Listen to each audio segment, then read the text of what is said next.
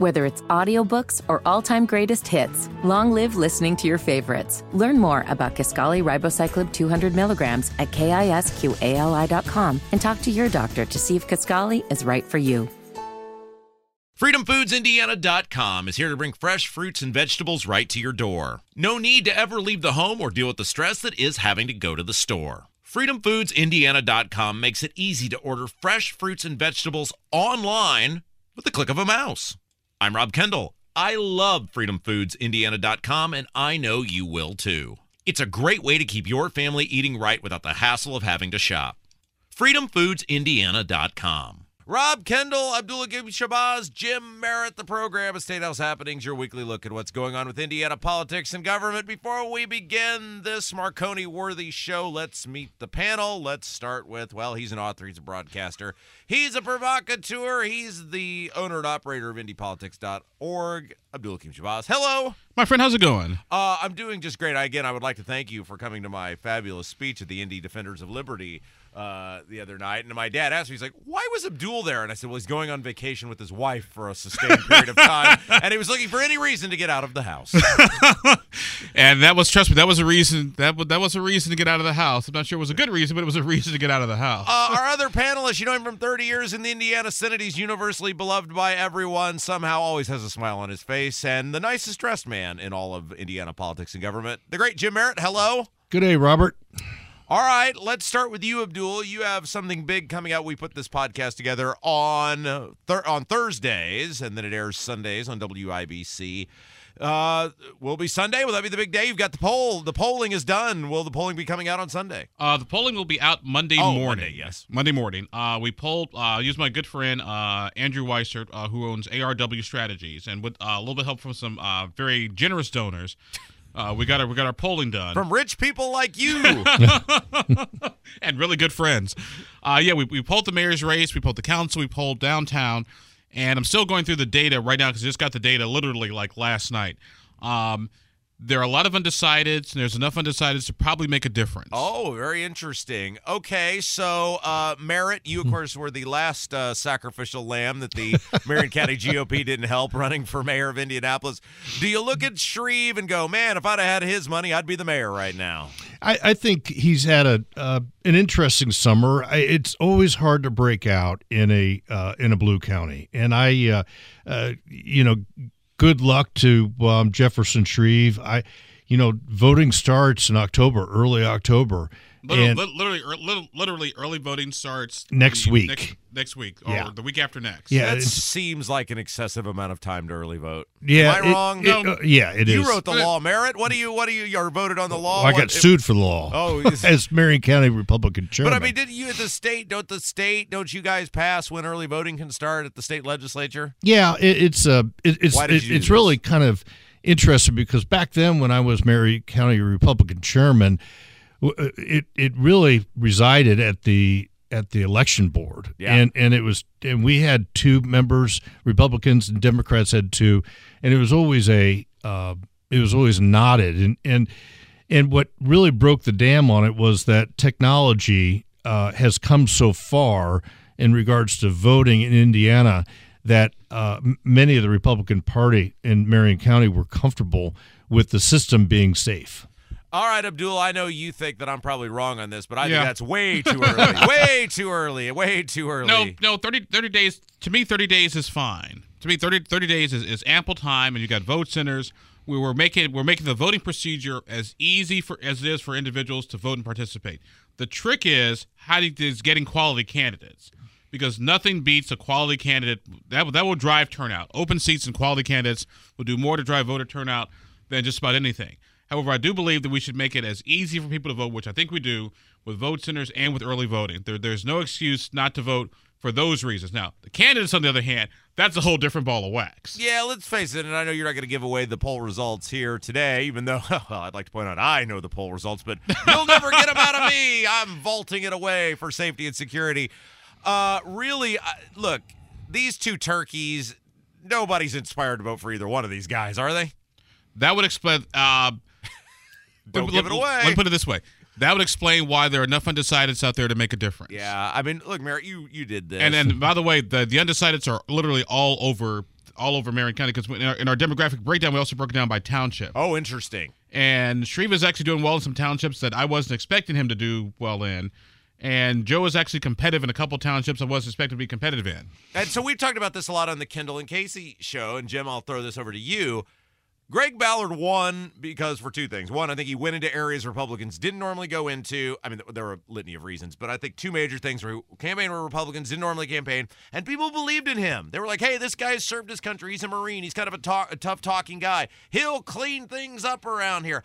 I don't feel that with Shreve. I don't think anybody does. Well, I think one thing that was invaluable, would be invaluable to a candidate, and I'm guilty of this as well, it's very difficult to start a campaign in a blue county in February or in January, as I did, and expect to win in November. It's just a very difficult situation, and most of it's against you anyway. And so Ballard's win, it was remarkable.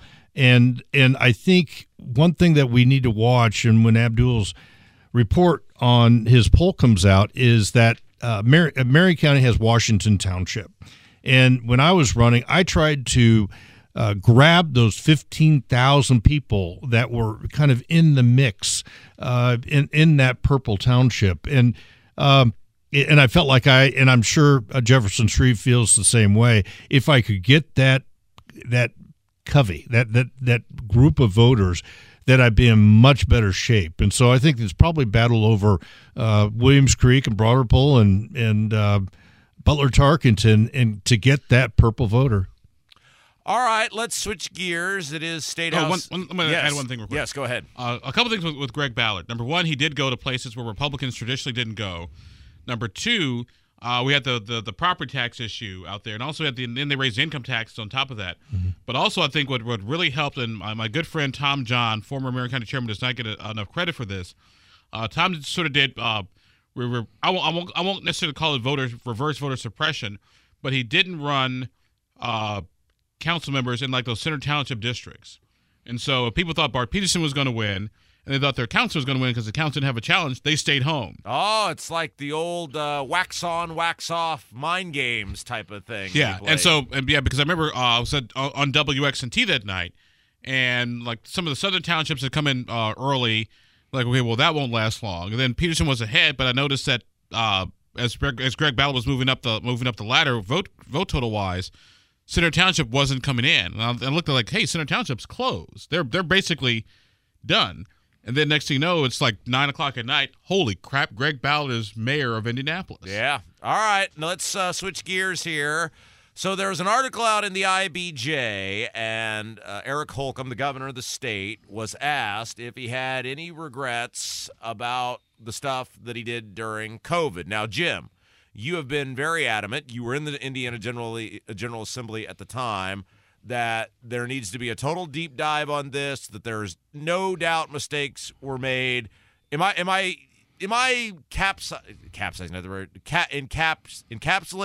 Capturing, that's the word I was looking for. Wow. Am I capturing your sentiment here that, hey, there were absolutely mistakes made and we need to know what so we do better the next time? Yeah, that's one media report, and the IBJ probably caught his pronouncements and his comments correctly. I wish I could have been there, but what should happen, and that commission that Susan Brooks, former Congresswoman Susan Brooks, serves on, that commission is looking at what we do next time, and there'll be a report at the end of the year. And their previous report was back 4 or 5, 6 years ago. I think it was 6 years ago, where they said, this is coming. We need to be ready, and so I can only tell you what I would do, because I don't know the totality of the governor's remarks. But I'm gonna read them to you here in just a second. Okay, the bottom line is that it would be refreshing for someone to come on the scene, and I would, if I were in the governor's shoes, I would say, this is what we did right, this is what we did not so right, and this is what we didn't do next time, because I know Indiana and what as my book coming is lessons learned. What did we learn? How can we do better? And I think that's really the key. And if the IBJ report is correct, and they're great reporters, there was just the mishmash of there's no regrets. Yeah, okay. You see, but I think there's a difference, though, between do you have any regrets for how you handled COVID? No. Or mistakes made? Yes. But he doesn't say that. But, of course, hindsight is always 2020. Because remember, we're in the middle of the first real global pandemic in darn near 100 years. Mm-hmm. Okay, so the only people like my great-grandparents who lived through it were dead now. So there really was no historical context to put together. Now, going forward, there are a lot more things to know about COVID now than we did a couple years ago, because we make medical advancements in science so quickly, so fast, so that we can do things differently. But to say that, do you have any regrets? Like, no, I just did what I'm... Okay, I'll read the quote, and then I'll let you both take it from here. Quote, this is according to the IBJ. All right, are we ready? Quote, I don't have any regrets because I was operating with the information that I had at the time. Quote, I get it. To each their own. Everyone's got an opinion. I'm comfortable with the decisions that we made. Put yourself in a situation where you have multiple experts not agreeing with one another, and then you have to make the decision. And I was very comfortable. I slept well every night, even though it was a very heavy time for our state and our nation. All right, I'll give you both the floor, and then I'll weigh in. Merritt, you can go first. Well, I think testifying in front of a august a panel, that's kind of a nothing burger. And I would have, it was a crisis communications situation. Obviously, they were flying blind. But what are we going to do next time? It's a lot like Hogg said. We had the riots of 2020, but what did we learn, and what are we going to do better? And I think people would gravitate to the governor or a mayor of a major city and saying, yes, there were mistakes made. I'm proud of it. We were flying blind, but I want to be a good citizen for the future of the state of Indiana, and this is what I think should be done that we did not do. And the bottom line is, I think I can speak for many people in Indiana. We're not casting stones at him. Oh, sorry, it's your turn to talk. My bad. Go ahead. Keep going. I think the bottom line is help us survive the next one. Abdul, floor is yours. Well, speaking for the establishment. Yes, thank you. By the way, I got a rotator cuff injury from patting myself in the establishment on the back and carrying all their water. Uh-huh. No, I think the governor was right. Like, were mistakes made? Sure. But then again, once again, hindsight is always 20/20. But do I have any regrets? No, because once again, we're in the middle of a pandemic. We're literally building the airplane as we're flying it. And so to say like, yeah, I regret, like, well, duh. But once again, the thing is, and at the time, this is a global pandemic, the first one in 100 years. He's getting conflicting advice. You got to make a decision. You got to stick with it, because if you say like, well, maybe I should do this, hindsight is always 20/20. Yeah, but there's going to be the next crisis, and help us build the plane before it takes off. And that's what I think the Bio Commission is for. Well, like I said, with the report that Susan Brooks is going to put together by the end of the year. That's exactly right. I think they'll make recommendations like, here's what we need to do for next time. Right. Yeah, but look, okay, you're going to speak for the establishment. I'm going to speak. Let me guess, 1 million people out of work, a petri dish. Yeah, but did I get it right? It's not small stuff, though. It's not small stuff what he got wrong.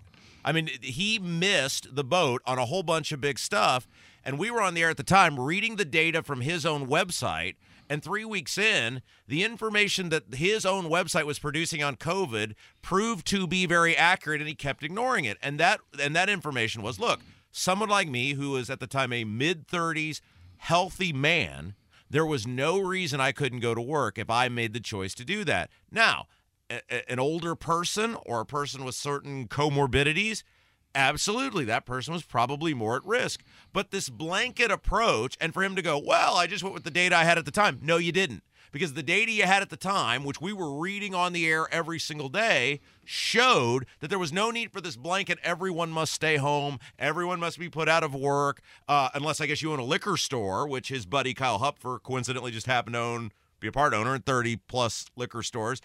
it's the flippant attitude about it. Like, well, you know, I mean, I don't have any regrets because I kept getting paid, and well, I had a taxpayer-funded house over my head. So yeah, you know, maybe we made some mistakes, maybe we didn't. No regrets. It's such a flippant attitude and so dismissive of the fact that you got a whole bunch of stuff wrong. And if you come out and said, look, we missed the boat, and in hindsight, we shouldn't have done this and this and this. I still wouldn't like the guy, but at least they admit he's acting like, boy, we landed that plane really well. If you lost a job or your business closed, that plane didn't land very well. He could have been very, very helpful to that commission report at the end of the year, saying this is what I believe that should be done next time, and end of story. Yeah, look, I should not be able to look at something because, hey, I'm told every day by those people in the State House what an idiot I am.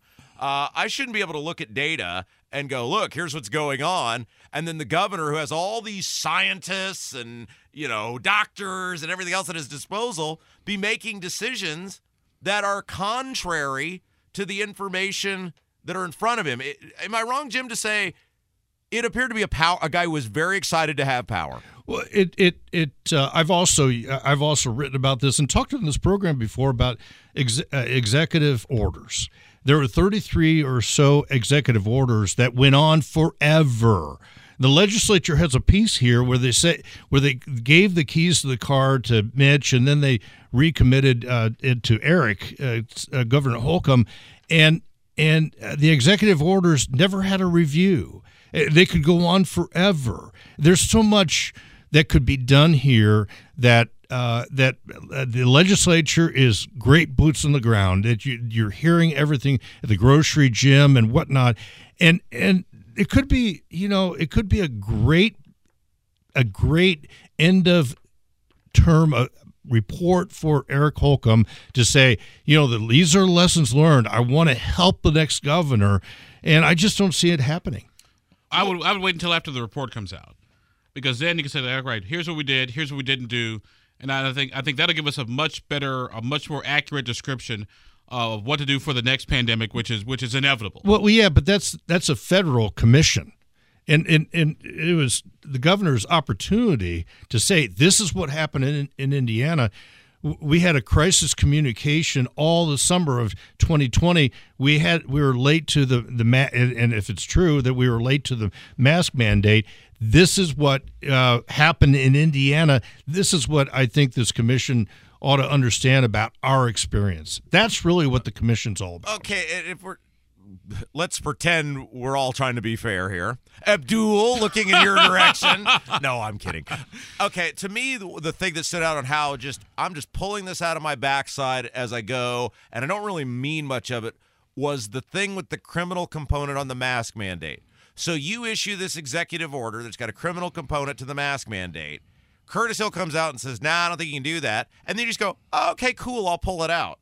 Let's not act like this was all about saving lives or everything I did was to save lives, because clearly you didn't fight for that. So clearly you knew you were on bad ground. To me, that's so willy-nilly. What I would argue with that point, like I said, having worked in government and in the legal office, ironically, is you probably had different lawyering opinions. One group of lawyers said, yes, you can do this. The other group of lawyers says, no, I think you need legislative approval.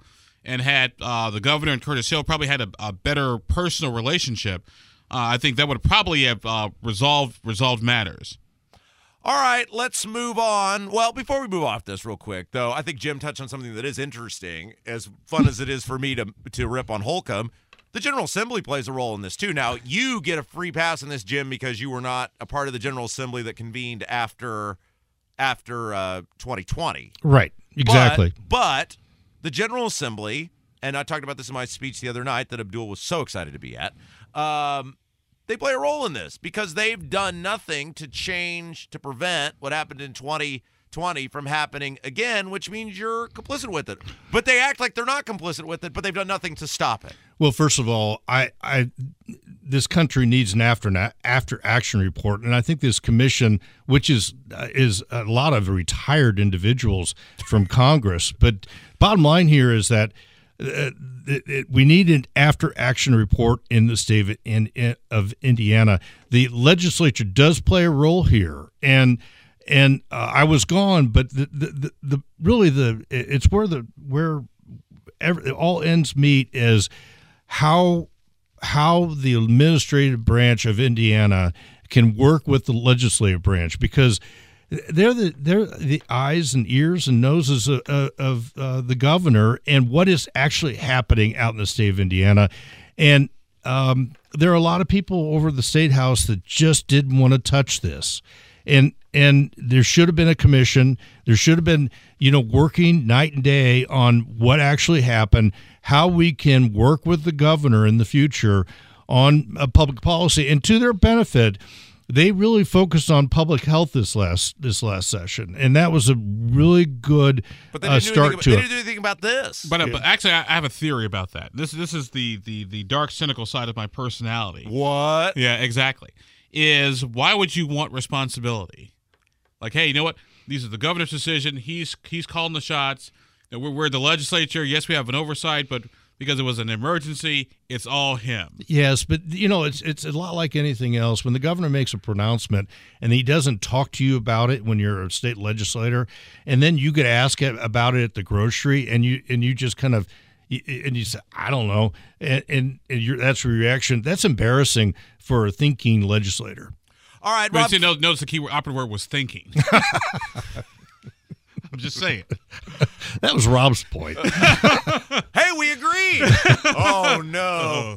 FreedomFoodsIndiana.com is here to bring fresh fruits and vegetables right to your door. No need to ever leave the home or deal with the stress that is having to go to the store. FreedomFoodsIndiana.com makes it easy to order fresh fruits and vegetables online with the click of a mouse. I'm Rob Kendall. I love FreedomFoodsIndiana.com, and I know you will too. It's a great way to keep your family eating right without the hassle of having to shop. FreedomFoodsIndiana.com. Hey, it is State House Happenings. Rob Kendall, Abdul-Hakeem Shabazz, Jim Merritt. So I will say this. Jim, you and I, because Abdul was running for mayor at the time, so he didn't get in on this. A couple months ago, we were saying, boy, politics is sure boring in this state right now. We said on this program. Yes, many times. We, I believe, were incorrect because there were about 100 people in that room that I gave that speech at the other night. And I will say those people are super fired up about 2024 in Indiana, especially the governor's race and the lieutenant governor's race. And Abdul, look, it's anecdotal evidence. It's one room of people. I go by the phone calls we get on this program, which is a lot more than a room full of people. I think that there's a real world where Micah Beckwith not only wins that lieutenant governor's nomination, but steamrolls to it. Now, he could, of course, lose, too, and people could go, well, Braun is the nominee, and we like Braun, and sorry, Micah, you're out. I'm just going off the anecdotal evidence that we get from people that we talk to. I think it's going to be totally wild and wacky next year. Abdul, start with you. What say you? It's going to, let me see, how can I put this? It's going to be wild and it's going to be wacky, but maybe not necessarily in the way you think. What? Tell. It'll be in the future cheat sheet. That's all I can say right now. It'll be wild. It'll be interesting, but I don't think necessarily it'll be in the way that you think. Okay.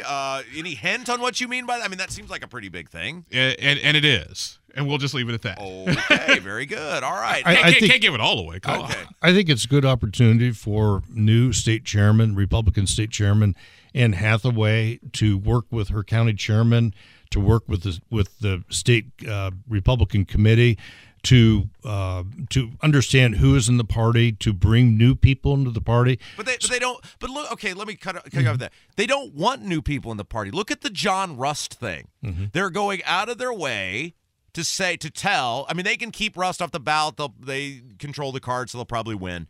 But they're going out of their way to tell new people, we don't really want you here. This guy's a new person. No. You can't be a part of our club. I mean, they don't want new people. Well, I think votes. They don't want new people. I think you're going to see what we need to see is a growth of the Republican Party, regardless of the Rust situation, because law is law, and that's what they're defending. But that is a law designed to keep new people out of the club. Well, not necessarily. I won't say it's to keep new people out of the club as much as it is for what like we talked about last week. It's about having guardrails because you don't want your ballot to look like a CVS pharmacy receipt. But at the same time, though, it is do you really need to vote in two primaries to be a part of. It's all about party discipline, and I think it's a big challenge. Hopefully, this last summer that was taken up, where you're growing the party, and the individuals that are coming in know the Republican principles, and when this convention comes, that they can make a selection for a lieutenant governor. What are the Republican principles? What are they? It's lesser government. Is it? I knew he would say that. I'm not trying to be flippant or facetious. I know what this says on the paper, but I'm asking in terms of actual year in and year out. Here's what we do. The thing on the paper does not match the governance. So, like, what are you know this way better than I do?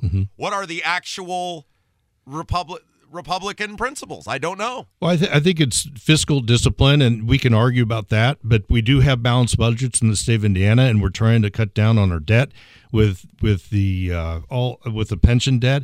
I think it's having a wide open party but growth that you can depend on the delegates next spring to elect or nominate a Republican lieutenant governor that can work well with whoever wins the primary next year as a governor. Speaking of whoever wins the primary, does Jennifer McCormick have any chance? Her campaign seems very underwhelming so far, and I say this as someone who is, I think she's generally underwhelming, but I figured she's a good. She's a rouser, right? All the campaigns seem a little underwhelming. Well, but also got to understand too, we're in the middle of a municipal election right now. And so the focus is on mayors and city council people. And so once we get past November 10th, then you're going to see the floodgates open. But right now the focus is on mayors. We like to say that the focus is, but everybody I talk to in the local government realm are always talking about that the governor campaign in 2024 is taking all the money. It just all the air is out of the room in regards to fundraising. So, ideally, it'd be great if everybody would just focus on who's going to be mayor of Indianapolis, et cetera, et cetera. But every candidate that I talk to that is local can't raise any money. Okay, interesting point, because I saw Crouch and Chambers ran ads back-to-back on that debate last night, and that made me smile because I hope neither one of them wins. But even if one of them wins, somebody's going to have wasted a whole bunch of rich Republican money, and that makes me happy too. Those ads are not cheap, right? And they're expensive. running. And Chambers is running ads on Sunday Night Football. Yeah, because Brad's got to get the name ID out there. He does, and I can't imagine what an ad on Sunday Night Football costs. Well, yeah, and as we've said on this program before, that Brad is a very bright man, and he didn't get into this without polling and seeing an opportunity to win. All right, we got about a minute and a half left on this show. We'll give you a chance to plug whatever fine things you two are hawking these days. Abdul, we'll start with you. What's going on at IndyPolitics.org? Like I said, we just got our polling results literally last night. Yes. And so I'm going to spend the next weekend while I'm in Gatlinburg, Tennessee. Yay. I've never seen a man so excited to go on vacation. Yeah, going through and dissecting all that. There's I won't be on the air this weekend because we're out of town. But come Monday, we start releasing our poll results, and then we'll have our pollster, Andrew Weissert, with us on next Saturday's show. Okay, very good. And then there's a cheat sheet, something's going on with that? You said something big, and then we're like, I'll get back to you later on that. That would be in a future cheat sheet down the road. Oh, okay. But there will be a new cheat sheet coming out because there's some interesting sort of machinations at play, particularly here in the city of Indianapolis. Yeah, you raised the rate. You got to get those out more frequently now. Exactly. Merritt, 30 seconds. What are you working on these days? Well, I can be reached at Jim_Merritt, number 1, and Facebook and YouTube and Twitter, X. And what we're having with Merritt in the Morning next week is Dave Colt, who is at the beginning of Sun King. Oh. So we're gonna learn a lot about Sun King and its beginning and what their future is. And I love that podcast. One week it's Curtis Hill, the next week it's Booze. Yeah, back to back. And we're going to have technically isn't too much of a difference. And we're going to have Jefferson Shreve on in October. All right, Jim Merritt, Abdul-Hakim Shabazz, you are the best. Thank you, my friends. Thank you. FreedomFoodsIndiana.com is here to bring fresh fruits and vegetables right to your door. No need to ever leave the home or deal with the stress that is having to go to the store. FreedomFoodsIndiana.com makes it easy to order fresh fruits and vegetables online with the click of a mouse. I'm Rob Kendall. I love freedomfoodsindiana.com, and I know you will too. It's a great way to keep your family eating right without the hassle of having to shop. freedomfoodsindiana.com. Rob Kendall, Abdul Hakim Shabazz, Jim Merritt, program State House Happenings, your weekly look at what's going on with Indiana politics and government. You can find Jim Merritt on Twitter at Jim_Merritt, at Jim_Merritt. Abdul's on Twitter at ATTY Abdul, at ATTY Abdul. Me, I'm on Twitter at Rob M. Kendall, at Rob M. Kendall. For Abdul Hakim Shabazz and Jim Merritt, I'm Rob Kendall. You've been listening to State House Happenings.